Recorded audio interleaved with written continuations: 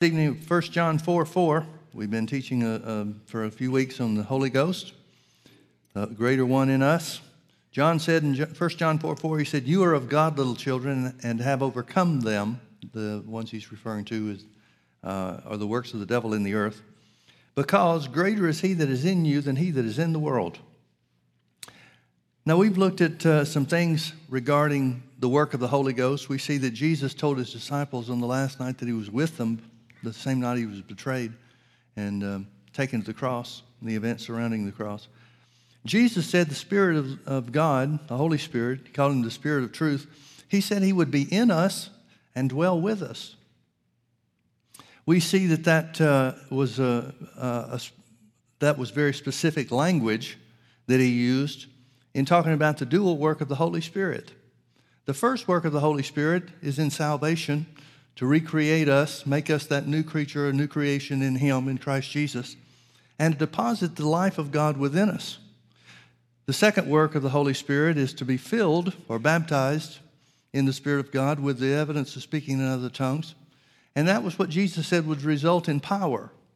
Now, I'm going to show you a couple of scriptures in the Old Testament, Ezekiel chapter 36 and Ezekiel chapter 11. You don't have to turn there if you don't want to. I'll read them to you. Ezekiel 36, verse 25, he speaks of the work of the Holy Ghost in this way. He said, "Then will I sprinkle clean water upon you, and you shall be clean. From all of your filthiness and all of your idols will I cleanse you. A new heart also will I give you, and a new spirit will I put within you." Now, that's not the Holy Spirit yet. That's the recreated human spirit. "A new heart also will I give you, and a new spirit will I put within you, and I will take away the stony heart out of your flesh, and I will give you a heart of flesh." He's talking about the new birth. And then verse 27, he tells us what happens once we're born again and receive the life of God. He said, "And I will put my spirit within you and cause you to walk in my statutes, and you shall keep my judgments and do them." The work of the Holy Ghost is identified through the Old Testament prophecies and fulfilled in the work that Jesus completed on the cross, the resurrection and such. The work of the Holy Ghost is identified as a creative work and then an indwelling. Jesus said it this way in John chapter 4, verse 24. He's talking to the woman at the well of Samaria. He said, "God is a spirit, and they that worship him must worship him in spirit and truth." He told the lady that had come to draw water at the well, "The water that I give you shall be a well of water springing up into everlasting life." So he's talking about a work of the Holy Ghost that's personal. It's something that results in the work of God in the new birth, or making Jesus the Lord of our lives. And then in John chapter 7, verse 37, he talks about the second work of the Holy Ghost. It says, "In that day, the great day of the feast, Jesus said with a loud voice, let all that are thirsty come unto me and drink, and out of his belly, whose innermost being, shall flow rivers of living water." So he used the Holy Ghost, or used water as a type of the Holy Ghost for both the new birth and then also the infilling or the baptism of the Spirit of God. Look with me also to Ezekiel chapter 11. Let me read some things that the Old Testament told us, the prophets told us that was to come, that we could look forward to concerning the work of Jesus. Verse 19, it says, "And I will give them one heart, and I will put a new spirit within you. And I will take away the stony heart out of their flesh, and give them a heart of flesh, that they may walk in my statutes, and keep my ordinances, and do them. And they shall be my people, and I will be their God." In Romans chapter 5 and verse 5, Paul talks about the love of God that's deposited in our hearts at the new birth, given to us by the Holy Ghost. The love of God is shed abroad in our hearts by the Holy Ghost, the Spirit of God. And he's talking about that as a result of salvation, as a result of eternal life. Remember, Jesus said in John chapter 10, "I am come that you might have life, and that you might have it more abundantly." Now, I know this is simple. It's easy to see, but I don't think we oftentimes look very long, or look very diligently at what the work of the Holy Ghost is in the new birth. Jesus said, "I am come that you might have life, and that you might have it more abundantly." Jesus is equating life, eternal life, with the deposit of the Holy Ghost on the inside of us. Now, we've been doing a lot of talking about and teaching on Sunday mornings on the subject of righteousness. In that study, we've seen very clearly what the Bible says about Adam and Eve in the Garden of Eden, how that they were born of, or literally created by, the handiwork of God, and then he breathed his spirit into their bodies, and they became living souls, or a living being.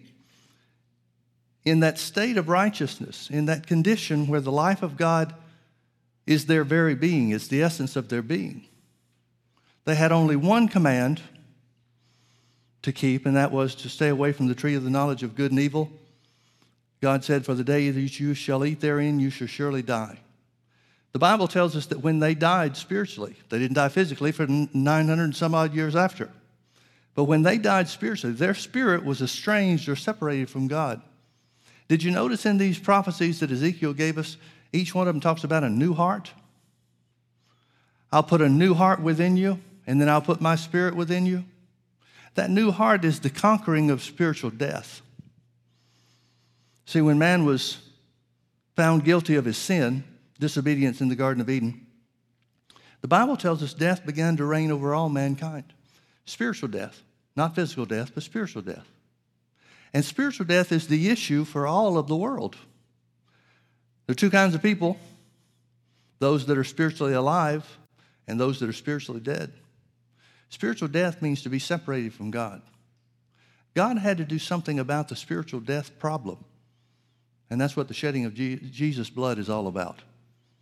It wasn't a matter of doing good works. It wasn't a matter of making yourself acceptable unto God. It came down to one simple thing, and that is God had to find a way, and it's not like he discovered this. This was his plan before the foundations of the world, the Bible says.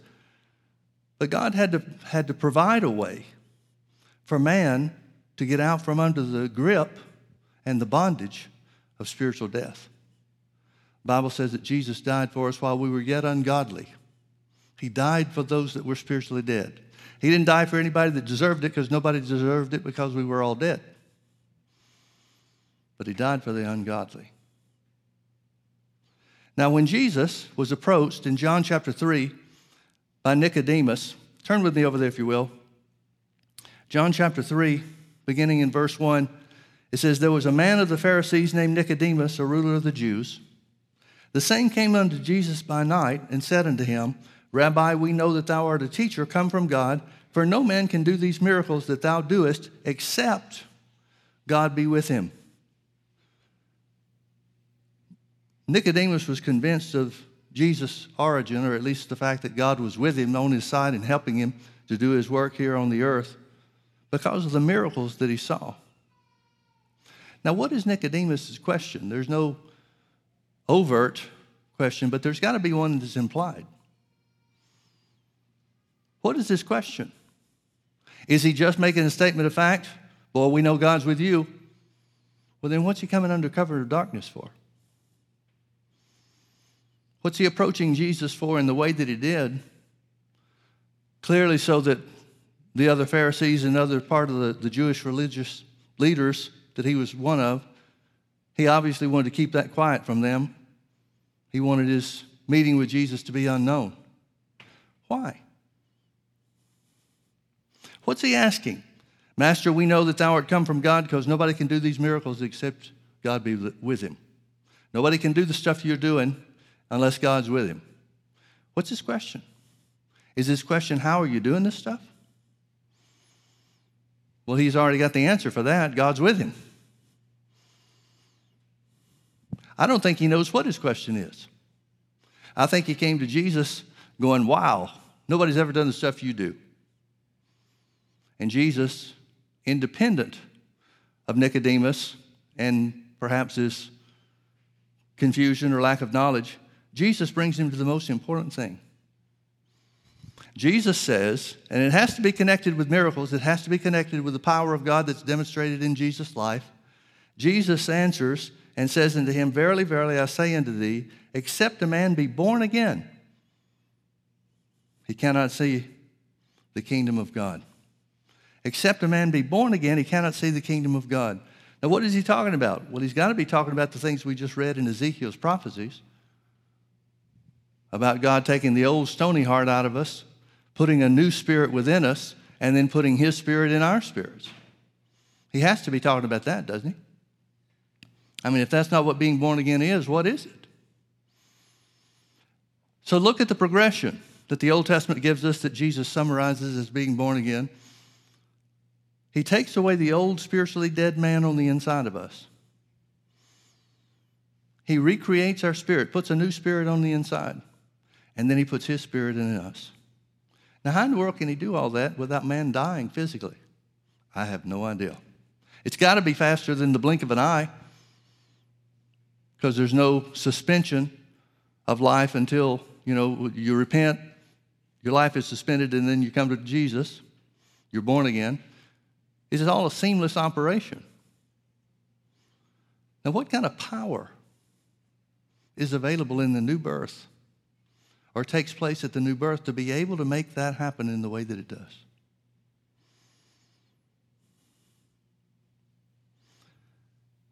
Once we have the Holy Ghost in us through the new birth, that's not the end of the story. We see 5 times in the New Testament where those who were saved were then filled with the Holy Ghost afterwards. There's one time in Acts chapter 10 in Cornelius' house that they got saved and filled with the Holy Ghost at the same time. But every other example is somebody that got saved first and then at a later date filled with the Holy Spirit. We see that that's what happened with the disciples. In John chapter 20, Jesus has been crucified and raised from the dead, but at that point in time, Mary Magdalene was the only one that had seen him, and they weren't all real convinced, weren't terribly convinced. Verse 19 of John chapter 20, it says, "Then the same day at evening, being the first day of the week, when the doors were shut where the disciples were assembled for fear of the Jews, came Jesus and stood in the midst of them and said unto them, Peace be unto you. And when he had so said, he showed unto them his hands and his side. Then were the disciples glad when they saw the Lord. Then said Jesus to them, Peace be unto you, as my Father has sent me, even so send I you. And when he had said this, he breathed on them and said unto them, Receive ye the Holy Ghost. Now what did they receive? If they didn't receive anything, then Jesus has tricked them. They had to have received something. What happened? This is where the disciples, everybody except Thomas, this is where the 11, minus Thomas and minus Judas, who's hanged himself, this is where the disciples were born again. This is where they were born again. Now, Luke chapter 24, verse 52, one of the last verses in Luke's account, talks about how the disciples had met Jesus after his resurrection, and then he was departed from them. And then they went back into Jerusalem and were openly in the temple, worshiping and praising God.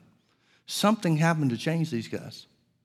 Here in John chapter 20, verse 19, it says very specifically that they were behind closed doors because they were afraid of the Jews. They're not afraid anymore.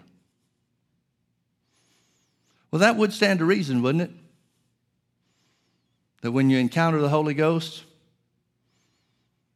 just the very presence and life of God itself overcomes fear. They were filled with great joy, the Bible says, and they were openly in the temple worshiping and praising God. They're not afraid of being found out by the Jews anymore. Now they know Jesus is alive. They know that Jesus is living. They know that he's fulfilling the promises that he's made to them. A lot of them, I'm sure, they don't yet understand.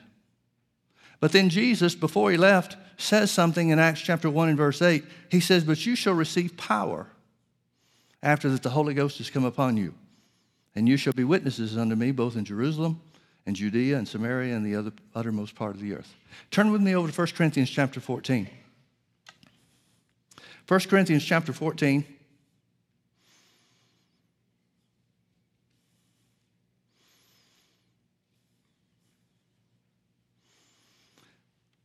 Writing to the church in Corinth that had received the same experience as the disciples did when they waited in Jerusalem for the Holy Ghost to be poured out, with the promise of power.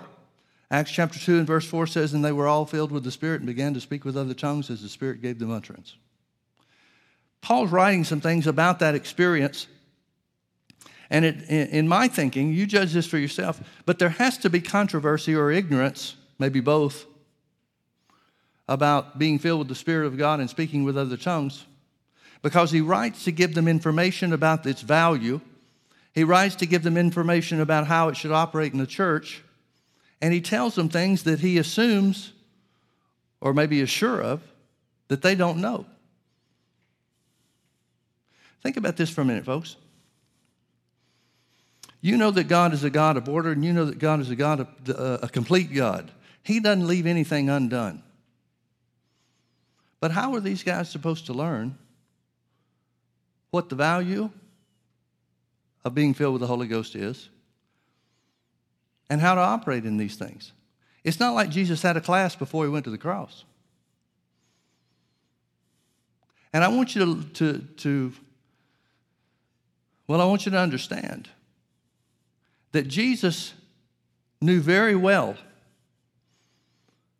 that it would be the Holy Ghost on the inside of his church, his followers, that taught us the value and the scope of what we received. You shall receive power after the Holy Ghost has come upon you. Jesus didn't stop and say, now the power is going to do this, and it's going to do this, and it's going to do this. He didn't say you'll receive power in 9 different ways. They'll come to be known as the manifestations of the Spirit or gifts of the Spirit. 3 of them are for revelation, 3 of them are for power, and 3 of them for utterance. Jesus left the work of building the church, which he said he would do. He said, I will build my church, and the gates of hell shall not prevail against it. He left that work of building the church up to the Holy Ghost to reveal it to his children. Now, has the Holy Ghost changed? Is he different now than he was on the day of Pentecost? Is he different now than when Paul wrote to the Corinthians, trying to straighten things out? Help them and encourage them by teaching them what it's worth and what it does and so forth? Has the Holy Ghost changed in any way whatsoever? Remember one of the things Jesus said. He said, I'll give you the Spirit of truth, and he will teach you all things. He will teach you all things. The first job of the Holy Ghost in the early church was to be a teacher, to teach them what they have. Because you know as well as I do, the whole Christian walk is a discovery process of what we have in him. Wouldn't it be nice if we got born again and all of a sudden our minds were renewed to the Word instantly and completely, and we knew everything there was to know in a moment of time? I'd like that. But that's not the way it works, is it? We find out little by little. Even the things that we think we know about the Word, those things are revealed and unveiled to us. And we come to the realization and wonder, what in the world were we believing and doing before we saw this?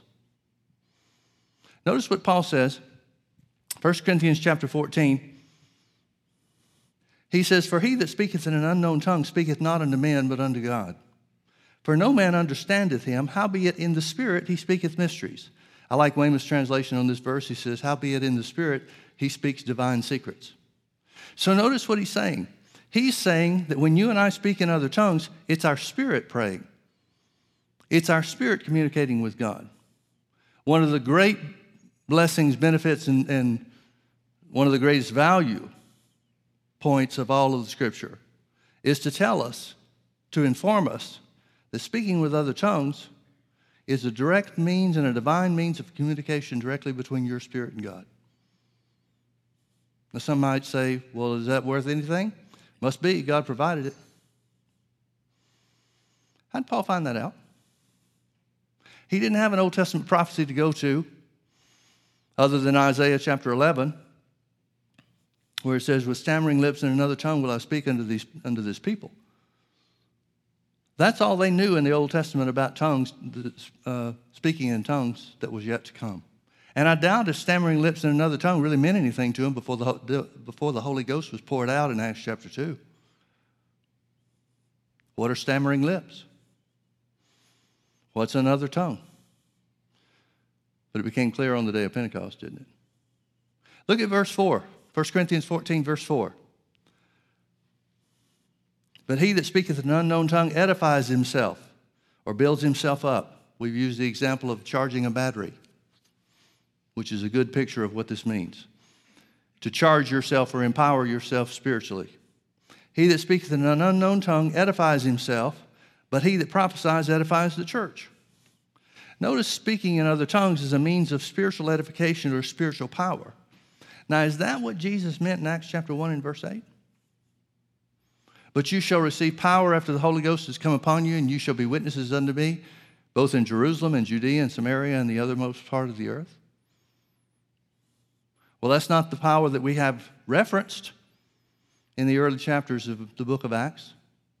Acts chapter 2, they get filled with the Holy Ghost and they speak with other tongues, and then Peter preaches to the crowd that gathers, wondering what's going on. Thousands of people get saved on that day. I think it was 3,000 people that got saved on that day. And then it tells us in Acts chapter 3, we don't know how long ago or how much time has passed between Acts chapter 2 and Acts chapter 3, but we assume it's a short period of time, where Peter and John go through the gate that's called the Beautiful Gate of the Temple, find a man that's crippled there, minister to him by the power in the name of Jesus, and gets him completely healed. Is that the power he's talking about? Is that Acts chapter 1, verse 8 power that's revealed in Acts chapter 3 at the beautiful gate of the temple? Is that what this is referring to in 1 Corinthians 14:4? He that speaketh in an unknown tongue edifies himself. Folks, the fact that the Holy Ghost is involved and is the cleansing agent, the recreating agent in the new birth, for the purpose of bringing us to God, shows us that there's a dual work of the Holy Ghost, or maybe we should say it this way, a private side to the work of the Holy Ghost and a public side of the work of the Holy Ghost. He that speaketh in an unknown tongue edifies himself or spiritually empowers himself. What does that mean? Does that mean we speak in tongues and then go lay hands on the sick and they recover? Is that what it means? Does it mean that we speak in tongues and go produce miracles? Is that what he's talking about? Paul doesn't seem to have any indication when he writes in 1 Corinthians chapter 14 to explain the value of speaking in tongues and the operation of speaking in tongues, particularly where the church is concerned. He doesn't give any indication whatsoever that he's talking about the use of the power of the Holy Ghost for ministry purposes. Does he? Well, then what is the power that is made available to us by speaking in other tongues for the purpose of edifying or charging ourselves up spiritually? Have you ever known God to do things in a big way, a big splash, drawing attention to himself? Isn't that a rare thing? It's a very rare thing that God will draw attention to himself, but instead will work behind the scenes. Let me say it this way. God's a lot more into the supernatural than he is the spectacular. Isn't he? Now, Acts chapter 3 was certainly a spectacular operation where the man at the beautiful gate was healed. The crippled man was healed. And there are certainly things like that that become spectacular in our eyes. But when Paul is talking about it in 1 Corinthians chapter 14, speaking divine secrets with God and edifying or spiritually charging yourself, he's not talking about spectacular works. He's talking about the help of the Holy Ghost in our everyday lives to charge ourselves up spiritually. How does that work? It usually works undercover. It usually works in an unseen manner. See, if the Holy Ghost is going to guide you into all truth, he's going to lead you in the realm of righteousness. He's going to lead you toward a righteous life. We need the help of the Holy Ghost for that, don't we? I sure do. Don't you? So how does it work? When we speak in other tongues, when we charge ourselves up spiritually, when we give the opportunity to the Holy Ghost to do the work that he's sent to do. Remember, Jesus said, I'll pray the Father and he'll give you another comforter that he may abide with you forever. I will not leave you comfortless. One of the great comforting works of the Holy Ghost is to empower you day by day to handle whatever life throws at you, whatever temptations come at you. One of the things that I found in my Christian walk is that the more time I spend praying in other tongues, the easier it is to overcome the obstacles that appear in front of us. It's not a matter of, and I don't know that this has ever happened to me, I would assume it would be the same with you too. I don't know of a time when I've ever prayed in other tongues and came from that experience feeling stronger. That's the way we like it. Let's just be honest. We'd like to speak in other tongues and immediately feel the power, the strength, or whatever that comes from it. I think a lot of times we in the body of Christ choose to think, there's no scriptural evidence for it, but choose to think that speaking in other tongues provides spiritual power to us so that lightning bolts will flash from our fingers. Wouldn't that be cool? We'd know who was and who wasn't, wouldn't we? Wouldn't be any trouble finding out who was God's then. But that's what I was talking about before. God very rarely does things in a spectacular way. He does them undercover. He does them in an unseen manner. But he that speaketh in an unknown tongue edifies himself. He builds himself up. He charges himself like a battery. I want you to notice one other thing. Turn with me over to Mark chapter 16. Many of our friends in the body of Christ that do not believe in speaking with tongues or the baptism of the Holy Spirit or whatever the case might be really have a hard time with this, even to the point of trying to say that this part of the Scripture wasn't supported in the original text. That was a story that was told for many, many years, decades, that Mark 16, particularly the last part of Mark 16, was added, they said, by somebody else that tampered with the writings to prove a point that they wanted to be true. That theory was blown out of the water when archaeologists found transcripts, pieces of transcripts that predated all the other transcripts that had been discovered. And Mark chapter 16 was a part of the fragments that they found. Jesus said unto his disciples, Go ye into all the world and preach the gospel to every creature. He that believeth and is baptized shall be saved, but he that believeth not shall be damned. And these signs shall follow them that believe. Now notice he's not talking about ministers. He didn't say these signs will follow those that are called to the ministry. This belongs to believers. This belongs to every Christian. He didn't even say, and these signs shall follow some believers. He's making a blanket statement for what God expects from all of his children. And these signs shall follow them that believe. In my name they shall cast out devils, exercising authority over the devil. They shall speak with new tongues.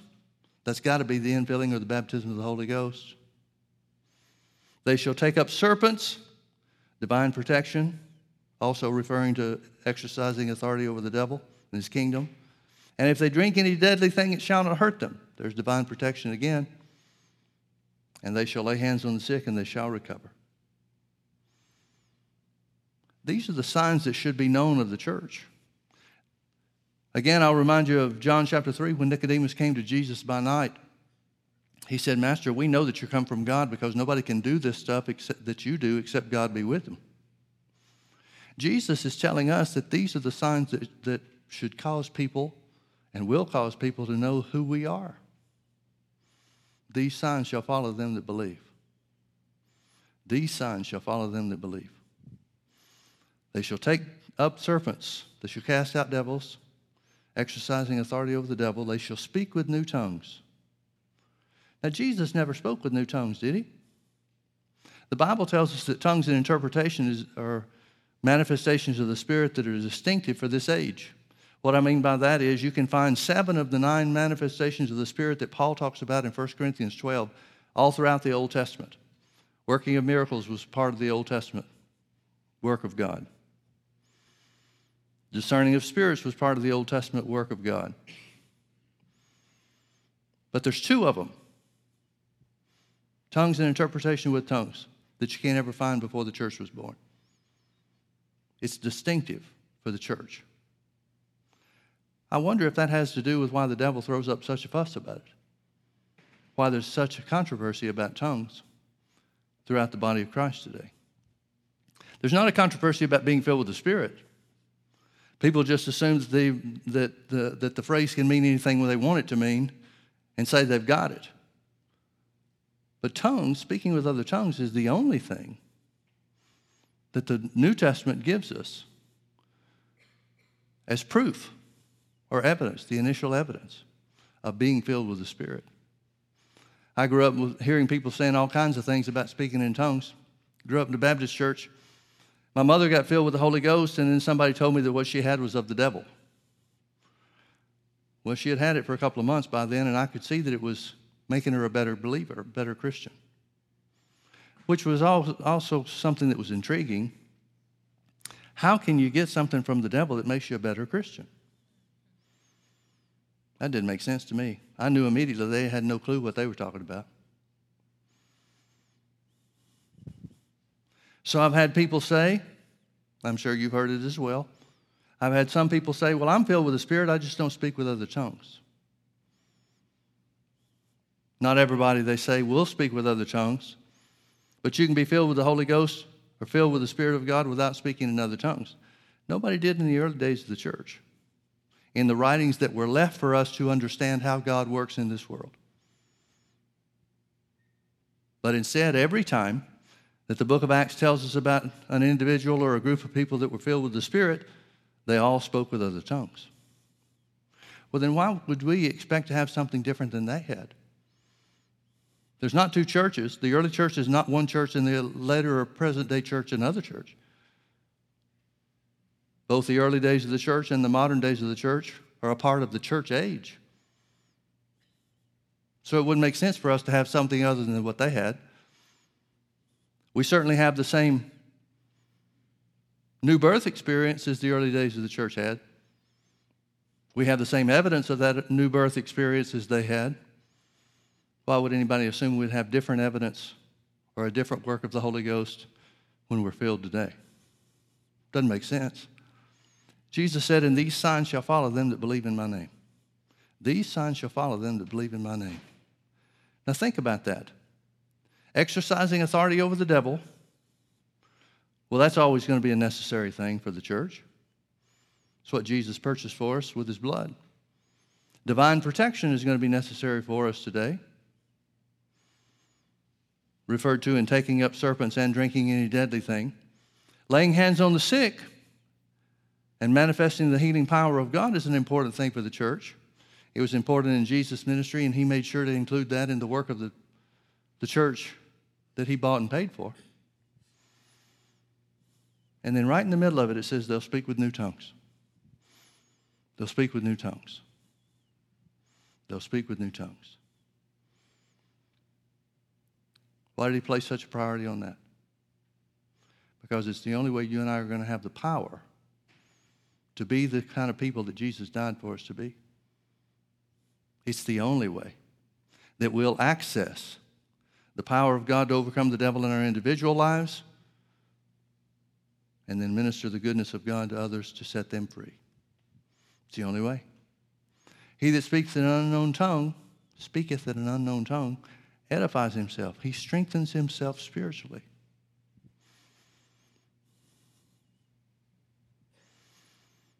When we get busy, when we get distracted, when life encroaches upon the things that we want to do, and we have to take care of the things that we have to do, that's one of the first things that goes from a believer's routine. We don't spend the time speaking in other tongues like we should. Paul said to the Corinthian church, he said, I thank my God I speak with tongues more than all of you. Well, if he spoke in tongues more than the Corinthian bunch, he must have gone to bed speaking in tongues and woke up speaking in tongues and spoke in tongues all of his waking hours between, because they were speaking in other tongues during the church services in such a way that it was causing the church to have a bad name in the town. People were starting to say, these folks are crazy. All they do is speaking in other tongues. And Paul said, I speak in tongues more than all of you.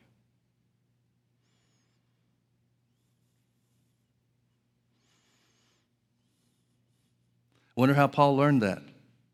Wonder how Paul learned what the value of speaking in other tongues was, if not through his own experience. Is it possible that the more he spoke in other tongues, the more he recognized that he had spiritual strength, an endowment of power for whatever was coming down the road?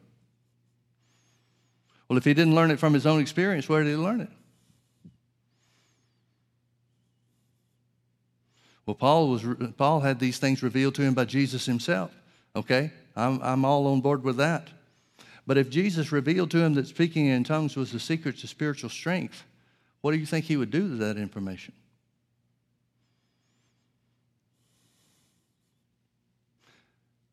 I suppose that Paul would have used it anytime and all the time. Do we do the same thing? Well, we're sure supposed to. We are certainly supposed to. One of the things that the Bible says in Jude verse 20, it says, "But you, beloved, building up yourselves on your most holy faith, praying in the Holy Ghost." Praying in tongues, praying in the Spirit, praying in the Holy Ghost, all those are interchangeable terms, inspires faith. It doesn't bring you faith. It doesn't give you faith that you didn't have before.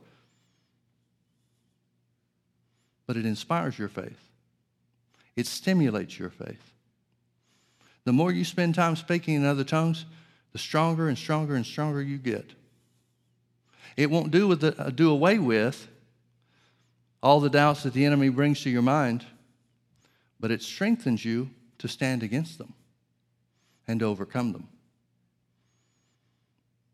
What did John mean when he wrote to the church? You are of God, little children, and have overcome them, talking about the power of the devil, because greater is he that's in you than he that's in the world. How did John expect the church to utilize that greater one on the inside of them, if not through the same things that Paul had written to the church, the same ways that Paul had written to the church about speaking in tongues? You know what's sad? And this is really the bottom line for me. What's really sad is how few people that are filled with the Spirit really utilize it like God wants them to. And like I said, it's the easiest thing to slip away from your schedule, from the things that you want to take care of when you get distracted or get busy or whatever the case might be.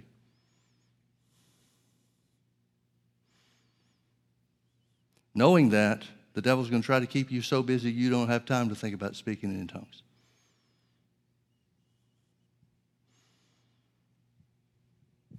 It's going to be something that we make a priority if it's going to happen in our lives. We're the ones going to have to decide. I've got this supernatural person living on the inside of me. I'm going to utilize that by speaking in tongues. You know, of all the religions, all the theories, and all the philosophies, and all the things that are here on the earth, put here on the earth by the devil to try to distract people and get them going down the wrong path, Christianity is the only thing that offers anyone the opportunity to have God living on the inside of them. Islam is about pleasing Allah so that you get something in the hereafter. Buddhism is about attaining some higher form of consciousness, whatever that is. Every world religion, every philosophy offers you something, some benefit because of what you do.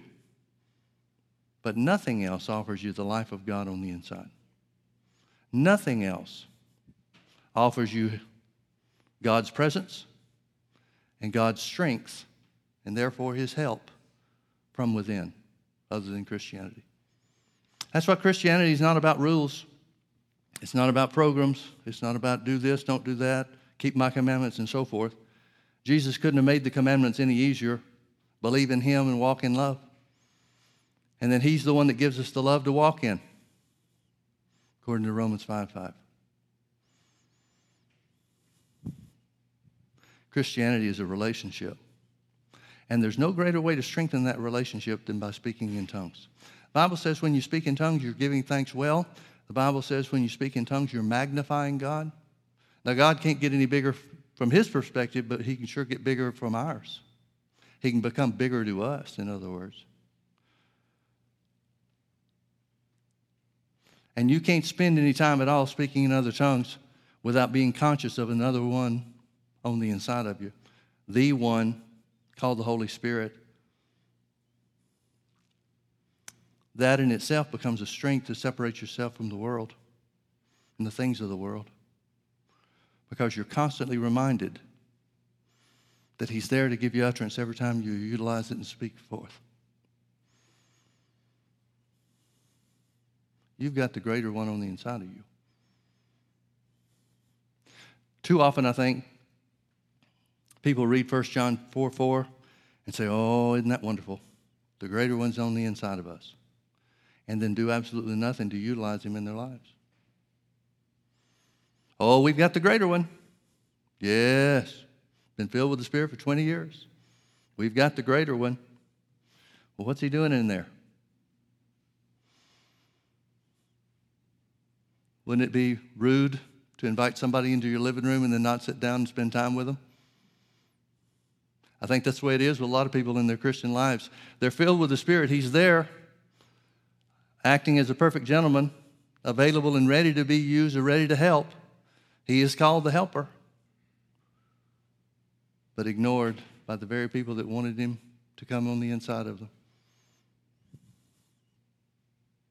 We need to be better than that. Don't you agree? He that speaketh in an unknown tongue edifies himself. He strengthens himself spiritually. He strengthens himself spiritually. What a precious gift the Holy Ghost is. And he's given to the children of God, not to the world. He's given to us.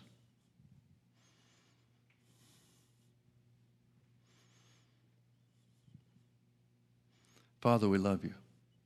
We thank you so much for filling us with the Spirit of God. We thank you for bringing to us, providing for us a means and a method for spiritual strength. We thank you, Father, that that spiritual strength will enable us to overcome all the work of the enemy, to stop the devil in his operations against us, to walk in victory through the circumstances and the situations and the adversities of life. We thank you, Holy Spirit, that you are the teacher. We thank you for teaching us, guiding us into all truth, into all reality. We thank you for the revelation work that you do on the inside of each and every one of us, revealing God's plan and purpose for our lives, revealing his plan and purpose for the children of God all over this world. We thank you for the divine means of communication, the opportunity that we have to pray divine secrets. Thank you, Holy Spirit, that you never leave us nor forsake us. Forgive us for when we've ignored you. We're better than that. And we should do better than that. Oh, precious Holy Spirit, guide us, direct us, help us according to God's plan and purpose. We thank you, Holy Spirit, that you always give us utterance to speak or to pray according to the perfect will of God. Our will is set aside when we speak those things that you give us utterance to say. What a precious, precious gift you are, Holy Spirit. We yield ourselves to you. We commit ourselves to you. Thank you for your strength. The very resurrection power of God that quickens our mortal bodies, that builds us spiritually, that equips us for the work God has us to do. that makes us victorious in every area of life. We love you, Father. We thank you for the precious gift of the Holy Spirit. In Jesus' precious name, amen.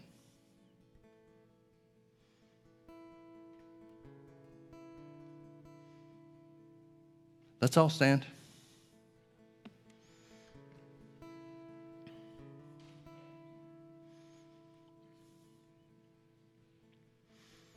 Let's lift our hands and thank him for all that he's done for us. Father, we love you. We worship you. We magnify your name. Holy Spirit, we count you as our helper, our comforter, our strengthener, our standby, our advocate, our intercessor. We thank you that you teach us all things and bring all things to our remembrance that Jesus said to us.